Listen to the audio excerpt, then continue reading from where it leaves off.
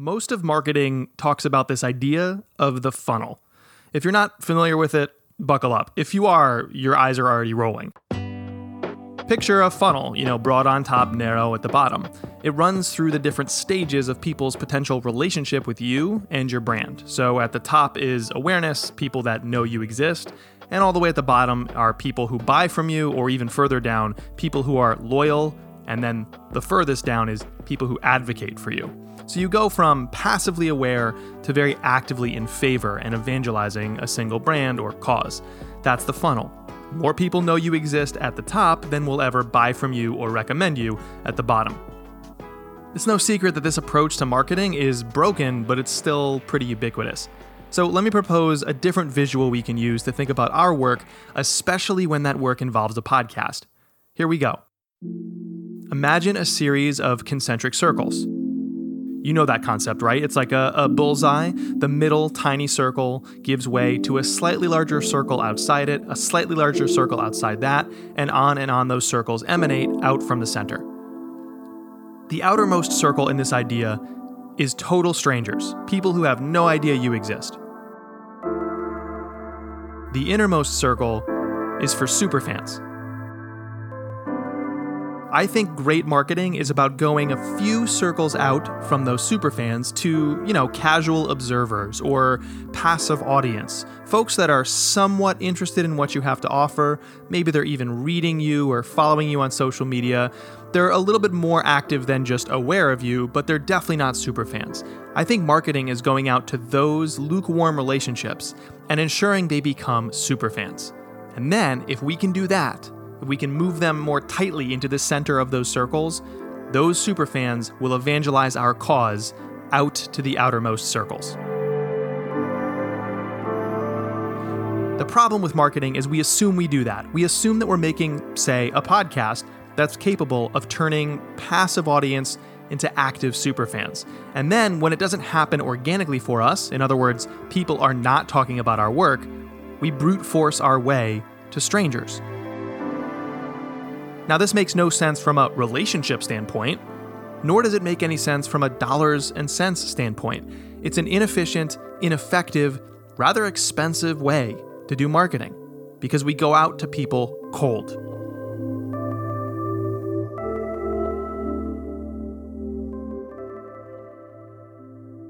The best marketing today is about bringing people way into your corner or into the center of those circles. The smart marketing is about taking some people who are somewhat interested in you and making them incredibly vocal superfans. And then they go get you new people for free.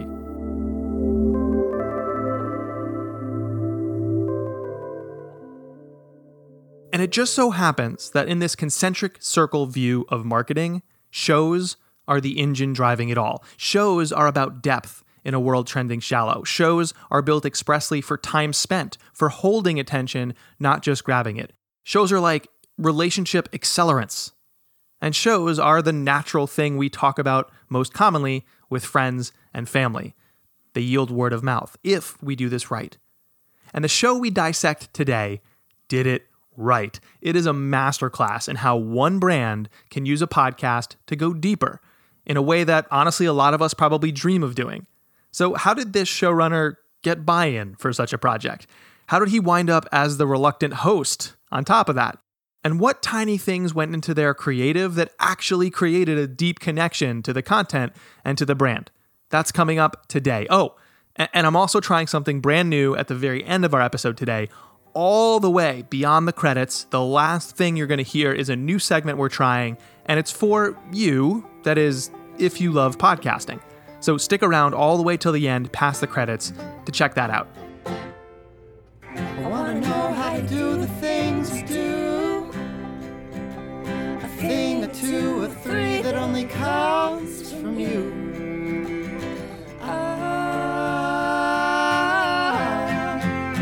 This is 3 Clips.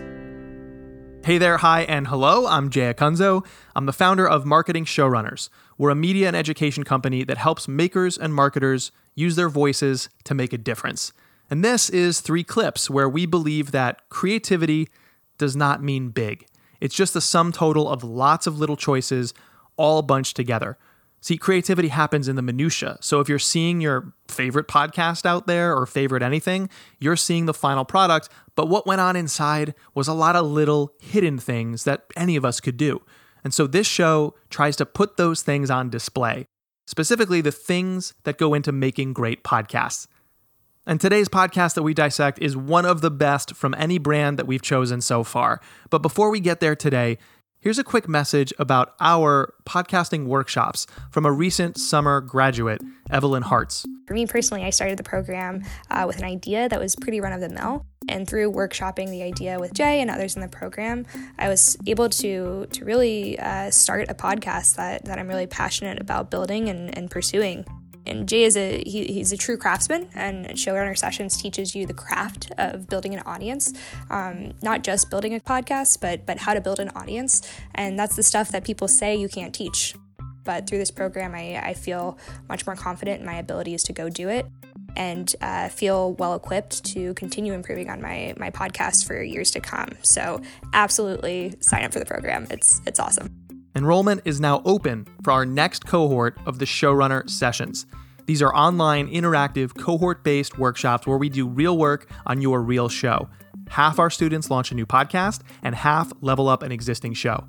This cohort kicks off September 7th, 2020. So again, enrollment is open right now. You'll leave that session knowing how to use your podcast to make a difference. Make somebody's favorite show. Not relevant content, but their favorite podcast. As a bonus, you can use the code JLovesMe for a discount. Check your show notes for a link or visit marketingshowrunners.com and click the workshop tab at the top to learn more. Again, you can use the discount code JLovesMe. 'Cause I do. All right, let's dig into today's podcast. Today, we look into a show called Breaking Brand with its host, Ash Reed. Ash was one of the lead voices on the show, not only publicly as the host, but also internally at his company, the software firm Buffer. Ash was the reason this show exists. He was the idea guy, and he also helped do a lot of the production work too, and not to mention the marketing, because he's a marketing showrunner.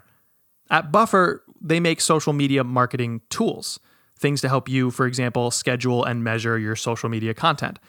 And this was not Buffer's first show. It was Ash's first time as a show host, and he learned a ton, which we will learn from as well. But this was not Buffer's first show, yet it was their most atypical to date. Buffer is seriously investing in podcasting right now. For years, they've run a newsy podcast called The Science of Social Media, which is a short-form, co-hosted podcast that tracks the latest trends in social media technology and marketing. In August 2020, Buffer also partnered with another firm, the video tech platform Wistia. Full disclosure, one of our partners and sponsors. They partnered with Wistia to create an audio-only conference all about building brands that last. It's called Built to Last. So Breaking Brand is their second of the three shows, wedged right between their flagship Science of Social Media and their experimental audio conference Built to Last. Breaking Brand is also way different than what most B2B podcasts are in such a refreshing way, and I think it represents a model for what more of us should be doing. It was a single story told across multiple episodes with a narrator, many voices per episode, and lots of delicious editing. Both the sound, which is probably what you thought of when I said editing, but also the story. See, we can rely heavily on our ability to write as makers and marketers to make better podcasts. The bottom line, Ash took a chance. It paid off. How? Why? Who? When? What the? And also, can we, please? What's something you wish you could go back in time and tell yourself? What would you do differently given what you know now about making this kind of highly produced show? Honestly, it would be like planning. I think I would focus a lot more on the upfront of the show, right? So like, what is the specific message we're trying to get across? What is the exact audience? And I think, just putting more work in upfront, because I think that pays off like 10 times on the back end of finished production. And it's something that I don't think you realize until you've actually produced a show, how much the upfront work impacts the end result. And it's very easy to try and run before you're walking, right? And just like go headfirst into production. And I think if you're just starting out, that's probably a good thing in a way, just to kind of get your toes wet and start producing something. But I would say by understanding the audience and the message of the show, you're going to see far better results. It's something that we learned with Breaking Brand, and we'll probably touch on this later, but that show just kind of fell to us. We were kind of right time, right place, speaking to the right people. And as soon as we learned about the story, we knew it had to be a podcast. And I focused so much on making sure we could tell that story and lining up all of the production, that how we're actually going to present this story to our audience, how we're going to market it, came in after post-production as we were planning to launch. And I think we probably could have had an even better, more successful launch had I flipped things around and focused on the message first. I love that you said that, because I think people tend to get pretty fervent and almost like they have a religion around, well, you can overplan, and too much planning is what plagues most of marketing, and we don't need any more decks, and process holds us back, so let's just ship a bunch of work. And I think, that works, like you said, in some cases, but when you have a set premise, the angle into the topic where you're not just using the show to talk about certain topics or to certain people, you're actually like, hey, the reason the show exists is to achieve this purpose for you, the listener. And by the way, this is probably who you are. Everything else tends to fall into place. Like, I even think about this show, the questions I'm going to ask you, I didn't plan all of them. I have some planned out, and I'll ditch some as soon as you say something interesting and off the plan, and we'll pursue that. But the reason I'm coming up with the clips I picked and why I'm talking to you and how we're going to construct this episode, like all of it, it's because I'm like paranoid that the listener is going to leave at any time, And so if you have no plan, if you have no approach, both in the content and about who you're speaking to, it really can fall flat. And so I love that you said planning. Do you have an example of a place where that applies? Yeah, I think just to kind of back on your point, I would say like, with knowing the message in the audience, like every story can go in 1,000 different directions, right? So like telling the Breaking Brand story for the audience of small direct-to-consumer businesses that use Buffer is very, very different to how maybe like a New York Times editorial might tell the story. And I think knowing that just helps you to get the direction of your show and how you want to tell the story, because you can just approach it from almost an unlimited amount of angles. And yeah, I think to kind of answer your question, the way we've approached Built to Last, which is our latest series that we're working on with Wistia, it's being presented as an audio-first conference, so like a virtual conference that doesn't trap you in front of your laptop all day. So something you're free to listen to as you kind of move around and go about your day. And with that one, we really took the lesson of Breaking Brand, and the first thing I done was put together a pitch document for our team internally. And then once we got the go-ahead to move a bit further with it, start exploring it, it was like, well, what's the message? Like, what is the copy that's going to appear on the landing page for this show? How are we going to sell this to our audience? How are we going to get signups? And, I think that's really helped to connect with people and hopefully helped me to program the content to deliver what the audience is expecting, because we've put so much work in up front to really understand that and to plan exactly what we want this show to be and who we want it to be for. Why do you think that's something that we learn after the fact? What is it about us that, as a community, that we think that, we can wing it, or that we don't need to put structure to it? I don't know. Like, this seems like something you're speaking to my core here. And I'm wondering, like, it seems obvious when you say it, but it still holds true. It does. Why? I think it's the excitement.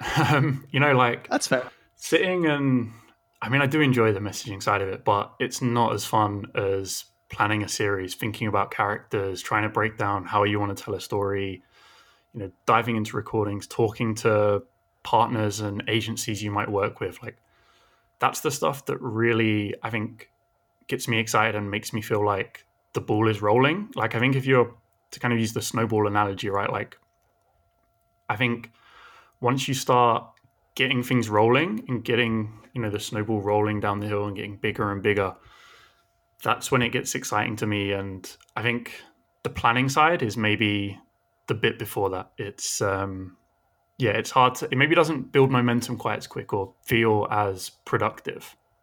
Like spending a day planning might be the most important thing you can do, but if you finish the day and you're like, well, today I've organized 3 interviews, that kind of feels more productive. Right. Yeah, that makes sense. But there's only 3 stages to this. There's pre-production, production, post-production, and all three, I think, should carry their own weight. But the order of operations is very important. Like you should not just go to production. Pre-production is eminently important. But I do want to pull on that excitement that you mentioned. So let's talk about Breaking Brand as a show. There are 2 other shows. You mentioned the third one, but the first one ever that Buffer put out, Science of Social Media, has been going for years now. So people can check that out if they're in social media marketing or they're interested in the business of social media, the science of social media. And that's a newsy short form show with 2 hosts. Breaking Brand was your second show. And the third is this audio conference with Wistia. So we'll touch on that at the very end. But I want to go really deep into Breaking Brand because it's such an atypical approach. It's not interviewing a bunch of experts and just publishing the interview untouched. It's not a collection of people across the industry. It's one company's story told in 5 parts. So for the unacquainted, can you just sum up what that show is about? It follows the journey of a company called Pattern Brands, which is a direct-to-consumer business selling homeware goods. And it was born out of one of the world's best branding agencies called Gin Lane. And at the time they launched Pattern, Gin Lane was responsible for more than 50 startups worth a combined $15 billion. And they were the best of the best. Well, how did you hear about this story? I mean, like, this is something that maybe was covered in the news or maybe someone sent you and like anybody could have done this story. Yeah, a lot of it was luck. And I'm going to quote Emmett from Breaking Brand here as refreshing myself earlier and listening back to some of the episodes. And one of the things Emmett mentioned is like, luck is just showing up in the right place at the right time until lightning strikes. And at Buffer, we have a small subset of our customers that are direct-to-consumer brands. And they're actually some of our best customers. They use the most advanced social media features. Social is so important to their business. And we were trying to kind of think of a show that we could create that appealed to them. For you, you're the host of the show. I want to get into your role a little bit more. You mentioned that the excitement can cause us to skip the planning phase. Why was this story exciting to you personally? I think the people involved, right? So as I was learning about direct-to-consumer, like I'm not an e-commerce expert, I'm not a direct-to-consumer expert, but the whole thing came about because I wanted to write a story about how to build a brand. And as I was researching the direct-to-consumer industry, most of the success stories come out of 3 agencies. And that's Red Antler, Partners in Spade, and Gin Lane. And I reached out to Emmett, the co-founder of Gin Lane, and just said, I want to write a story, like, what are your secrets to creating brands that break through the noise and customers love from day one? And we had a bit of a back and forth over email. And then one day he just said, phone me, like, there's a bigger story here. So immediately I just picked up my phone, called him, and I remember, like, he answered. He was kind of walking through the streets of New York, like kind of rushing a little bit, and was just like, here's what's happening. We're closing down Gin Lane. We're launching Pattern. I don't know what we can do, but maybe there's something bigger than just a blog post here. And it was only like a 5-minute phone call, but I just remember it finishing and just like going straight to the Buffer Slack and just excitedly typing away messages to different members of our team saying like, I don't know what we need to do, but like, we need to do something here. Like, this is an opportunity. And at that time we were looking for an idea for a second podcast. And yeah, I was just like, this is it. How do you get to the point where people are like, yeah, go ahead, you should do that. Like, here's some company money and your time. Go for it. Yeah, so there's a couple of things to touch on there. I think the first is at Buffer, we have a budget put aside every year for like contractors, freelancers, basically to bring in expertise to the team that we don't really know that we need at the start of the year. So that's really helpful to kind of always have a bit of budget for something like this to pop up. But then getting permission to spend it is a completely different battle. And I think there was kind of a number of approaches, and it was almost like presenting it to our VP of marketing and our leadership team as a can't lose situation, right? So Yeah, the end goal is we produce a podcast, and it's a series that brings us loads of customers, loyal customers. It's a series that people engage with, they spend hours listening to.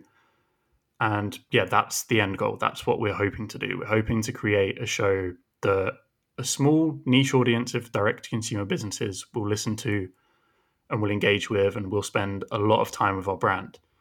But that's not the only win. Like, at the least, I'm going to be spending like 10 hours learning from these people, from, the best brand builders in the world. Like, these aren't just like your average creatives. They are responsible for some of the biggest, most successful startups of the last decade. That time alone that I'm spending in studio with them is probably worth what we're going to put to the budget to produce this show. That's genius. So it's almost like internally everybody who's listening to the show on Buffer's team is getting this crash course from these world-class people who do not spend time teaching others what they do. Yeah, like when I spoke to Emmett, like, going back to that phone call where he told me about it, one line that he said to me that kind of really stuck with me was like, we haven't done any PR. Like, Gin Lane's been around for 10 years, but we've never told our story. And yeah, to me, that was like, well, this is almost like masterclass.com, right? You've got Steph Curry teaching shooting. You've got Gordon Ramsay teaching cooking. Well, like, we've got Gin Lane teaching brand building. Even if just our 90-person team spends an hour and a half listening to this podcast, learning about the direct-to-consumer industry and understanding what it takes to build a brand better, that's going to pay off big time for the business in the long run. That's genius. That's genius. So people are hopefully pretty excited when they hear you describe this. Let's go to the first clip. And so this is a clip from episode 1. I actually noticed it was part of the trailer too, which is really smart. But episode 1 plays it back because obviously no guarantee people will listen to the trailer. Maybe they don't discover it. Maybe they go right to episode 1, or maybe they just decide to skip a trailer because they see episode 1 is sitting waiting for them. So that's just the context I want to give to the listener of 3 clips. Let's go to this, the first moment from Breaking Brand, a show by Buffer, the first thing you hear in episode 1. Whether you know it or not, chances are you've come across the work of the Gin Lane team. This is the story of Harry's. At Smile Direct Club, we believe everyone deserves a smile they'll love. From brands they've taken to market, Harry's, Hims, Hers, brands they've worked with at an early stage, Smile Direct Club, Sweetgreen, Quip, as well as the industry leaders, Warby Parker, Bonobos, and Everlane as well. It's a business that was at the top of its game, so much so that Fortune 100 companies were seeking them out. This is Emmett Shine, co-founder of Gin Lane. We've helped launch, not just grow, over 50 businesses over the past decade that are now worth collectively $15 billion. But just when Gin Lane had seemingly reached the top, they did something unexpected. They shut down the business in search of a new challenge. But we'll get to that in a bit. My name is Ash Reed. I'm editorial director for Buffer, and our mission is to help you build your brand and connect with your customers online. This is our new podcast, Breaking Brand. In this new Buffer original series, we're exploring and bringing to light strategies and secrets from brands at the top of their game. We're sharing insight into innovative thinking and ideas from those at the forefront of their industries. And to get us started, over the next 5 episodes, we'll tell you about the journey of one truly groundbreaking company, the New York City-based agency, Gin Lane. Haven't heard of them? Well, Gin Lane is basically known as the Rolls-Royce of branding agencies within the ecosystem of direct-to-consumer brands, even non-direct-to-consumer brands that are looking to elevate their brand equity and brand status within the marketplace. That's Nick Sharma, a New York City-based direct-to-consumer consultant and strategist for brands. And in case you're new to the branding business, brand equity refers to how the customer sees the overall brand as opposed to just the product. It's their perception of the brand that influences their desire to buy the products associated with that brand. Thoughts, comments, concerns, cringes for hearing yourself back like that? Yeah, I'm still not used to it. To be honest, I was a very reluctant host of this show. So I didn't intend to host it, but I was just so close to the project and kind of working with our production company, Message Heard, on it. And it came down to the point where it's like, who's going to host this? And it kind of just didn't make sense for anyone else to do it because I was doing the interviews with the team. I was close to the story. I had kind of built the relationship with the Gin Lane team, and it just made sense for me to do it. So yeah, reluctant host, but still not used to hearing myself back on audio. What do you notice, like in your performance? What do you notice? I think just generally the sound of my voice. I think I'd like to be a bit more emotive. Like I'm quite an introverted person. I don't have much. I don't know. There aren't too many levels to my voice. Like you could tell me I've won the lottery, and I'd sound exactly like I do now. So cool. Yeah, I think that's it. Just like getting used to hearing yourself. Yeah. It's funny because your voice is now a creative tool as a marketer. It always was but some people used it more fully than others historically, whether they did video or they were on a stage giving a speech, but certainly internally when you communicate to your teammates. But now it's like literally a performative tool. And what I find is there's a performance spectrum you can picture in your brain, where on the left side of that spectrum, it's like over the top dramatic acting, like Shakespeare in the Park style acting. And on the right side, there's talking to your partner or child. And because there you're not trying to perform at all. And it's almost like if you really listen to the tape of that, you would sound bored, right? It's like there's a reason where your partner, if you're in a committed relationship, is sometimes like, are you okay? Because it's like we just naturally talk in a bored sounding fashion when we're just not trying.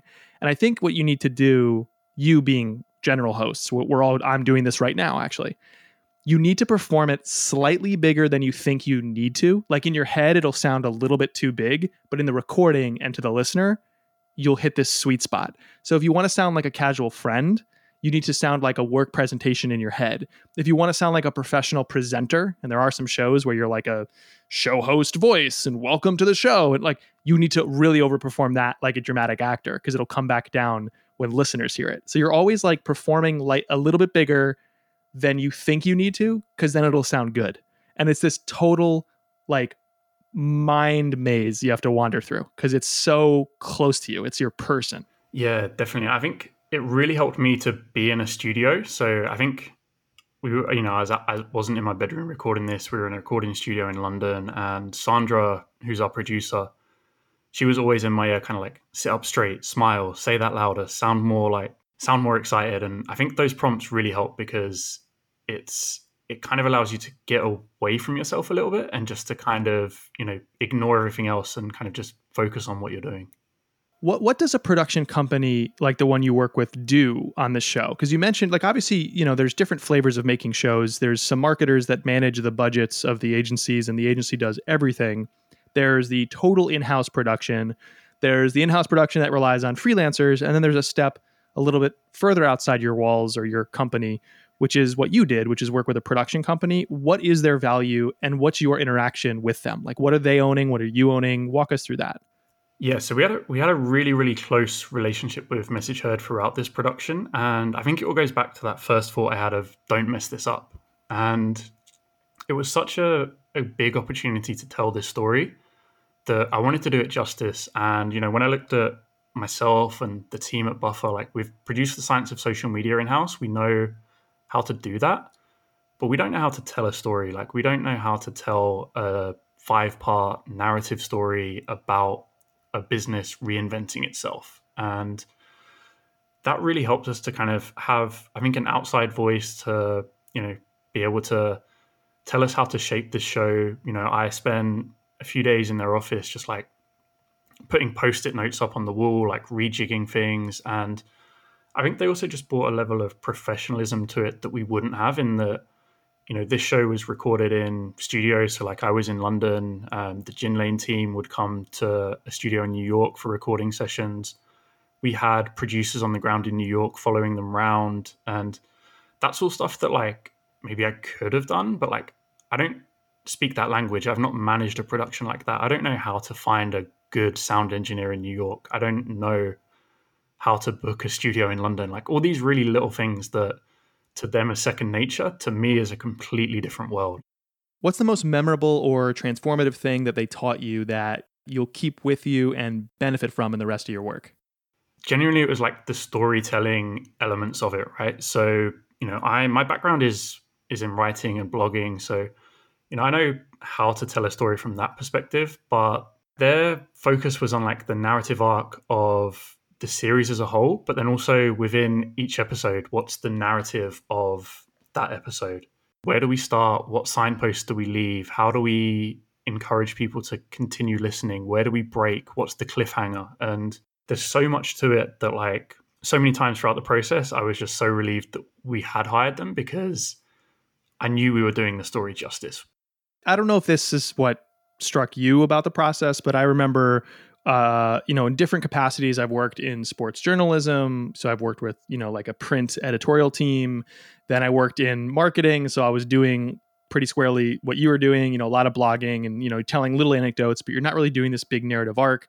And then I start making shows, and it's like some parts of me went back to my days as an English literature major and aspiring journalist. And then other parts of me were like, I have gaps in my knowledge of how to do this stuff. I need to figure it out. But what I find is a story is just this like almost accordion of like rising and falling tension. And sometimes that happens in the micro. It's like the intro should raise some tension that you should then get a resolution for by the end of the episode at the latest. But then you should have another question leading you to the next episode if it's one serialized story. And then the whole series has tension. You want to see where it all goes and then come to the conclusion at the end. And so like the missing piece to me in so many brand built experiences, doesn't matter if it's a show or not, is the unwillingness to say, and here's our next open-ended question, or aren't you wondering this, or here's a detail that you really want resolved, or a moment that feels uncomfortable and you want it to feel back to comfortable, and letting people actually live there in the audience for a moment. Like instead of being like, so Ash wanted to make a show. Then it was really, really hard for this one moment in time where he didn't know who to work with. And then he found this partner of his, this production agency, and then everything was great. Let's talk to Ash about how it was all great. That's kind of like the marketing arc. Whereas I find that storytelling is just like micro and macro moments of introducing and resolving tension. Yeah, that 100% resonates. I think pushing for tension was definitely something I took away from working with the team. And I think like the journalistic angle of like, what is the story here? Because on the surface, yeah, the story is one of the world's best branding agencies flipping its business and launching a new direct consumer brand. But within that, there's the tension of why were they not fulfilled with running this hugely successful agency? And, the story that I thought was there was just one angle of this story. It was one part of the story. Beneath that, there was like feeling unfulfilled with their day-to-day work. There was this pang to do something bigger with their careers and something more impactful. There was just these stories of like burnout and not feeling happy after work and work consuming your life. And all of this kind of came out just from pushing for the tensions. Like I remember we went into one pre-interview call where we had the Pattern Brand team and their PR agency and myself and Message Heard on the call. And we had like 45 minutes to figure out like, what is this story? And that really helped us to shape like the opening couple of episodes of the series. And, what was actually the tension going on behind the scenes was like, they were hugely successful, but it didn't feel that rewarding to them. They needed to do something bigger. They craved something more impactful. And without kind of pushing for the tension and just kind of focusing on let's tell the story of how they build brands, we miss out on so much of what makes the series a gripping, engaging listen. Right. This American Life has this style of telling stories where they basically, and this is common across lots of storytelling vehicles. I just have that show on the brain because I'm reading a book, which, by the way, everybody in show running should read, called Out on the Wire, because they follow, like you followed Jen Lane transforming into Pattern Brands. This book and the author Jessica Abel follows the world-class podcast production teams like This American Life and Snap Judgment and Radiolab and 99% Invisible. So the book's called Out on the Wire. And what I've learned recently in reading that is there's this type of storytelling, and This American Life not pioneered it, but certainly brought it into podcasting fame, where you give a little anecdote and then you extrapolate out to the universal lesson that the listener can relate to. So it's like they were building this successful branding agency, and then you might play a little clip of them succeeding. But the whole time they were thinking about, is this actually fulfilling to me? And then you play a clip of them questioning their motives. And then you step out of the story and you're like, And that's kind of the thing about our work. We try to convince ourselves that we are fulfilled, but then we, encounter these things, and no amount of financial success or acclaim can make up for the fact that something isn't sitting right with us, right? So it's like, give a story, give an insight, give another story, give another insight, on and on and on. And I found that you guys did that really, really well. And so I do want to move to the second clip, because it kind of, to me, represents a challenge we all face in trying to craft stories as well as you did. And I want to unpack how you came at this challenge. But before we get there, just one final question about the backstory of the show, about the kind of strategy and crafting that narrative. I notice you position this as a show level brand bigger than this series. So in episode 1's intro, you talk about this is what we do on the show. And in season 1, or in the next 5 episodes, we're following Jin Lane. Talk to me about why that was so important. Yeah, so I think for us, it was just really important to leave it open to do something more with this series, right? Like, we're investing, it was a significant investment for Buffer. It was a lot of time, a significant amount of our budget. And we just kind of wanted to leave it there to be something bigger than just this series if we want to. If we want to explore it, if we want to go back and do a series with Patton to follow up, or if we want to explore another story, then yeah, we can do that. And I think kind of actually after the first series aired and finished, we kind of revisited it and said, like, what is Breaking Brand? Like, what is it to Buffer? Yes. And we kind of decided that Breaking Brand is a series, or it's a podcast, it's a show about pivotal moments in companies. And, it's for series 1, it was the moment of Jin Lane pivoting to Patton. It was a key moment in their history. It was a moment that changed them forever. But in season 2, it could be another brand going from 0 to 1 launching, or it could be an existing brand kind of going through a repositioning and rebrand. It's just a show that explores pivotal moments in interesting, exciting companies. And by leaving that open, I think it enables us to kind of revisit this at any time in the future. Well, and the goal is not to create a podcast or even 5 episodes, right? The goal is always to create brand IP. Like, would it pass the t-shirt test? Would a super fan put the logo or a phrase that's common on the show on their t-shirt or on their hat? Is there a digital event you can spin out? Or, we talk about the promotional content, like, oh, we're writing a series of blog posts to get people to the show. What we fail to do, I think, is how do we build community around the ideas of this show? Like, how do we spark a movement that makes a difference for the audience? And the vehicle that's at the core of it is the show, but there's all sorts of things you can do. And I even think of the name Breaking Brand as, like, if you do talk to somebody about their story going 0 to 1, it shouldn't just be, it was hard to go 0 to 1. I think the magic of this show is something was working and then suddenly it wasn't. Like, to me, that's the tension. That's the inherent story, the narrative across Jin Lane to Patton brands that you could repeat, right? It's like, because it's about the breaking of the brand, not the building, not the starting, not the glitz and glamour. It's about something working and then not. And it either it broke or you're breaking it. What now? And there's a lot of flavors and different permutations of that leave this really rife for reinvention and longevity. So I get really excited about this being an original premise under which you could do lots of stories. And I have no idea if that resonates at all with you, but that, when I heard the name, that's what I thought of. Yeah, definitely. I think, it was one of those things that, again, in the moment, it was like we were so excited about just telling this Jin Lane and Patton story, but we just didn't want to create something that was forever tied to just being these 5 episodes. We wanted it to be something that we can do more with. And, I think Breaking Brand in the future, like, it doesn't even have to be a podcast series. Maybe it can be podcast and video. Maybe we can create resources to go along with it. I think it's, in itself, it's kind of like you say, a piece of IP that Buffer owns and that we can expand on and invest in moving forwards for, as long as we want to. Right. There are some challenges along the way. And so this next clip I want to play is from about 5 minutes into episode 1. So we're sticking in the same episode for now. And I think it speaks to a challenge a lot of us face. So let's play the clip. We'll come back and talk about that challenge and how you, Ash, and your partners got over it. Started freelancing to make money in college and started doing that with friends that I'd met. And by senior year, we were doing it so much that we went to do that full time. And really the story with the So name actually, is, the Gin Lane name was inspired by a relatively well-known street in Southampton, New York. Just, well-known street, and I wanted to, It came about when Emmett and his colleagues were having trouble getting paid. So he rebranded from a freelancer to an agency and incorporated in order to get his clients to take him more seriously. And that worked, and so, we had to actually incorporate and set up a bank account to cash checks. And, after a few years of doing that, we decided to really make a go of it as an agency, and we knew a lot of the creative set from downtown New York. I think we've always gravitated towards good, talented people, and, soon got picked up. And Stella McCartney, Adidas, Theory, Helmut Lang, that kind of fashion set we got introduced to. In my conversation with Emmett, a lot of interesting points struck me about his story.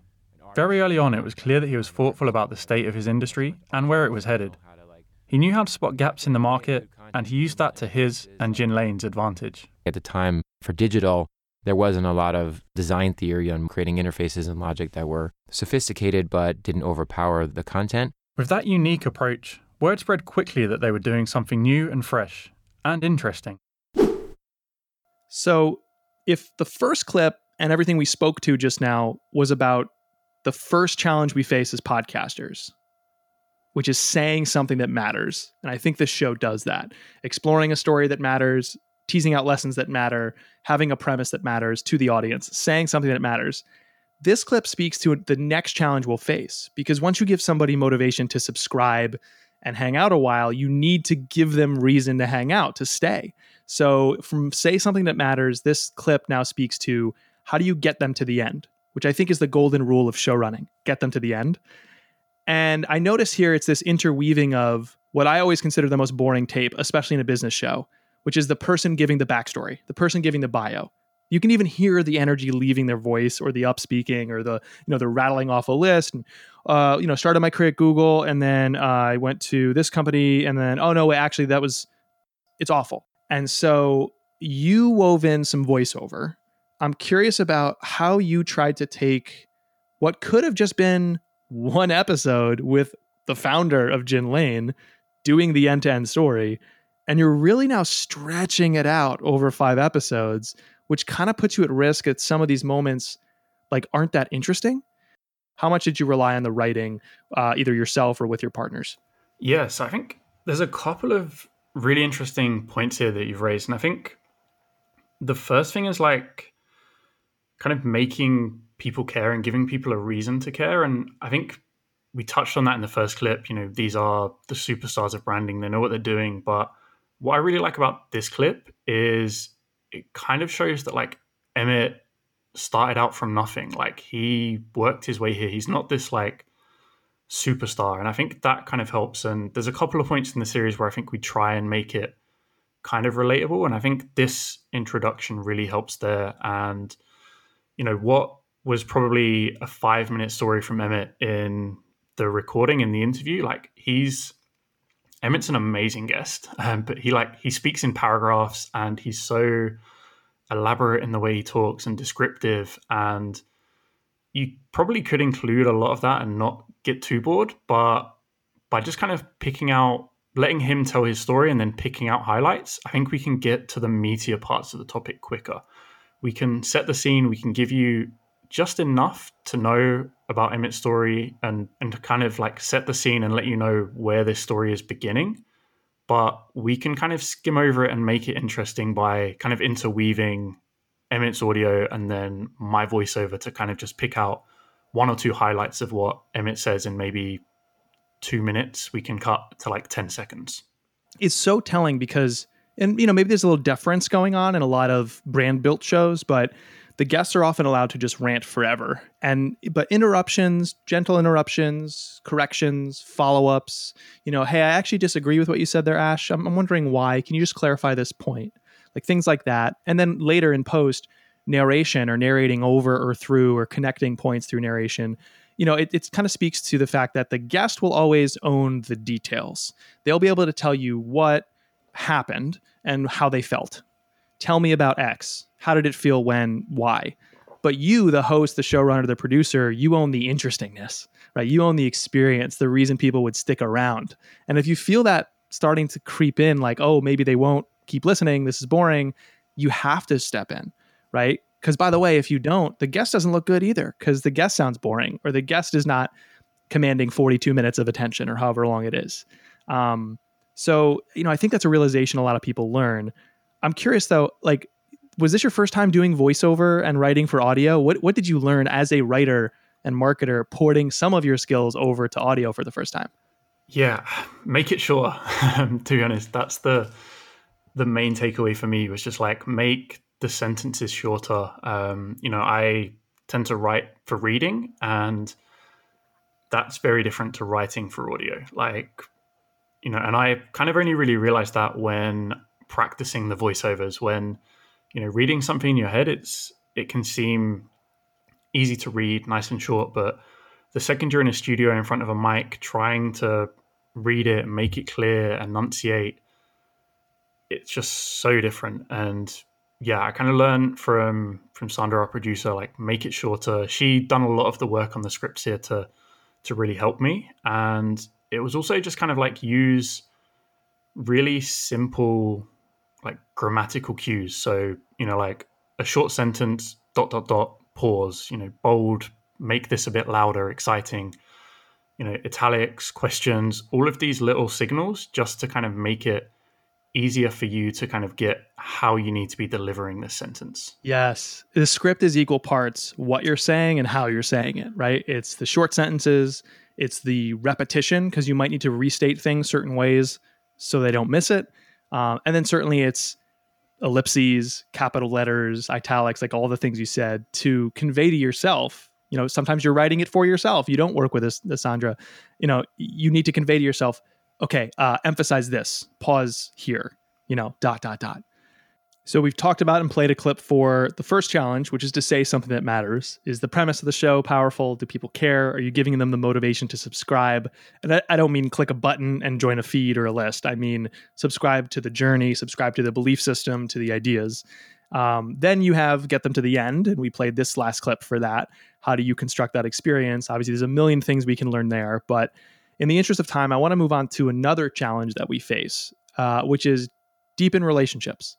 So now that you're saying something that matters, now that you're constructing an experience people spend time with, how do you connect those people both to you and the brand more fully and deeply, and also just to the ideas, to the story, to the characters in the story? You have to go deeper within the context of a show, because I think that's what a show is good for. And the way you guys did that in episode 2 of Breaking Brand, I thought was so smart and so underutilized, which is you went outside the echo chamber. So I just want to play a clip for people listening about when you did that, and then again, we'll come back and make sense of it. When I left you last episode, the Gin Lane team, led by Camille, Nick and Emmett, were winning massive contracts with Fortune 100 companies. They were at the top of their game, working with companies that had billions of dollars in market value. It ended up not being really what we wanted. Yeah, we had people leaving, and it was because they were unhappy. The team was feeling burned out, but this wasn't an issue unique to Gin Lane. Many workers, especially millennials, have at some stage experienced some form of burnout.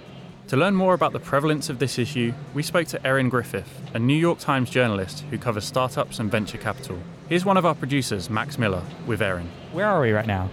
Okay, so we are in a kind of busy, slightly cavernous coffee shop in Times Square, right across from Port Authority. Busy. Busy is the key idea.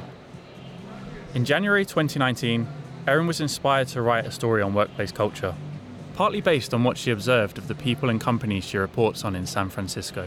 She typically focuses on tech startups, the kind of businesses that tend to embrace the idea of performative workaholism.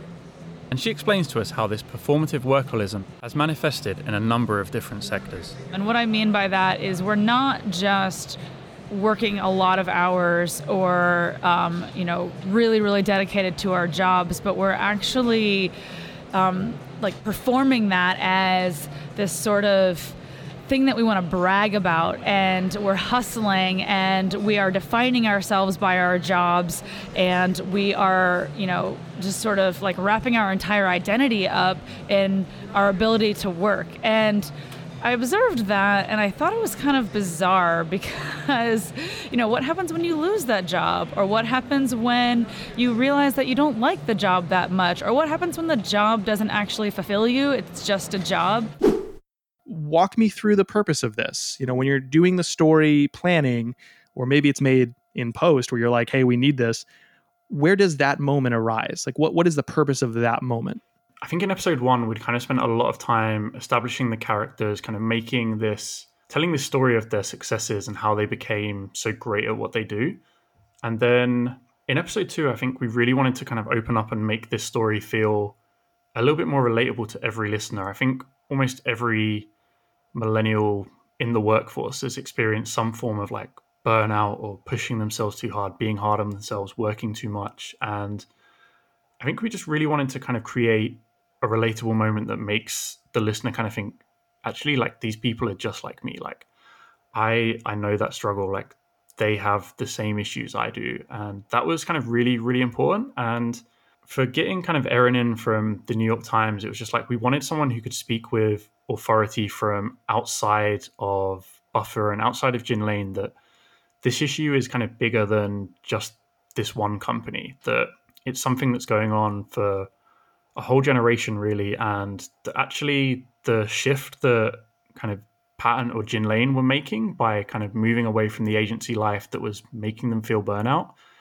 is something that's happening across the industry. Like, companies are waking up to realizing that you can't push yourselves and your staff to the edge, and this kind of performative workaholism is not what's best for people. And that section exists to make the characters and story relatable to everyone, and just to kind of comment on the bigger picture behind this, right? Like, this is a big problem for a lot of the workforce right now.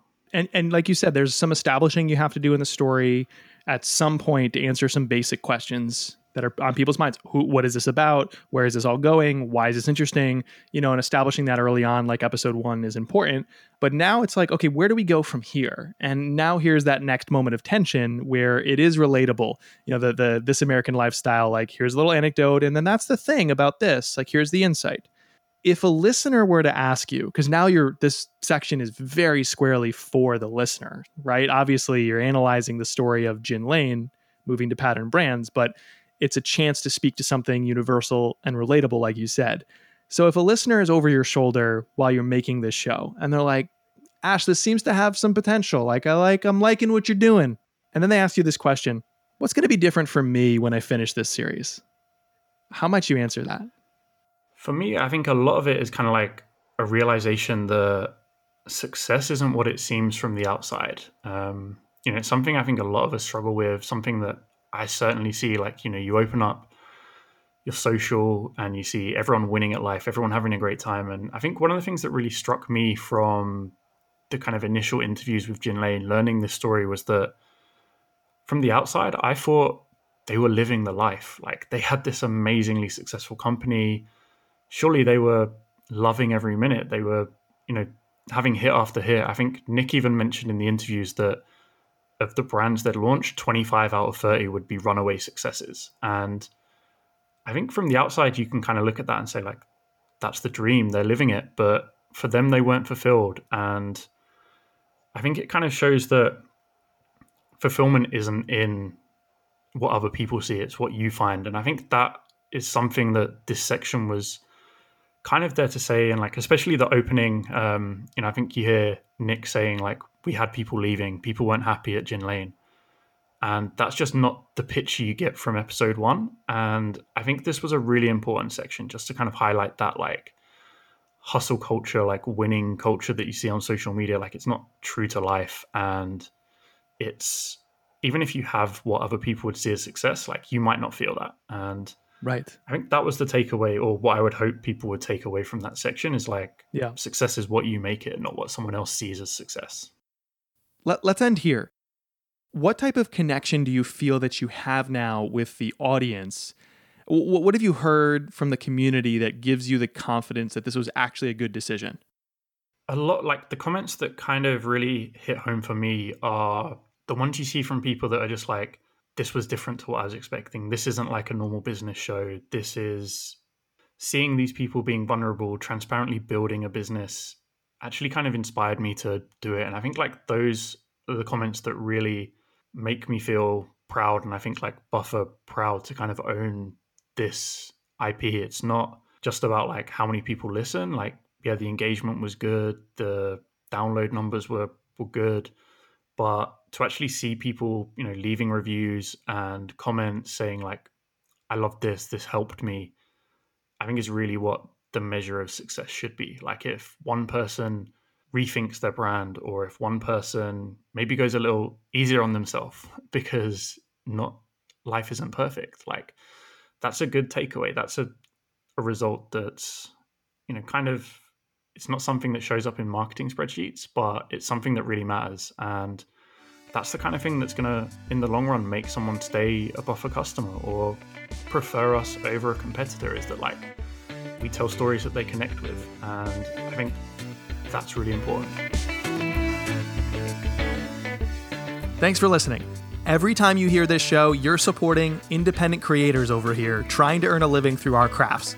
If you like that idea or you like this show, just skip the whole rating and review junk. Just don't even bother. Tell one friend about us, won't you? It's really, really hard to grow a podcast. Tell one human being who would benefit from this show.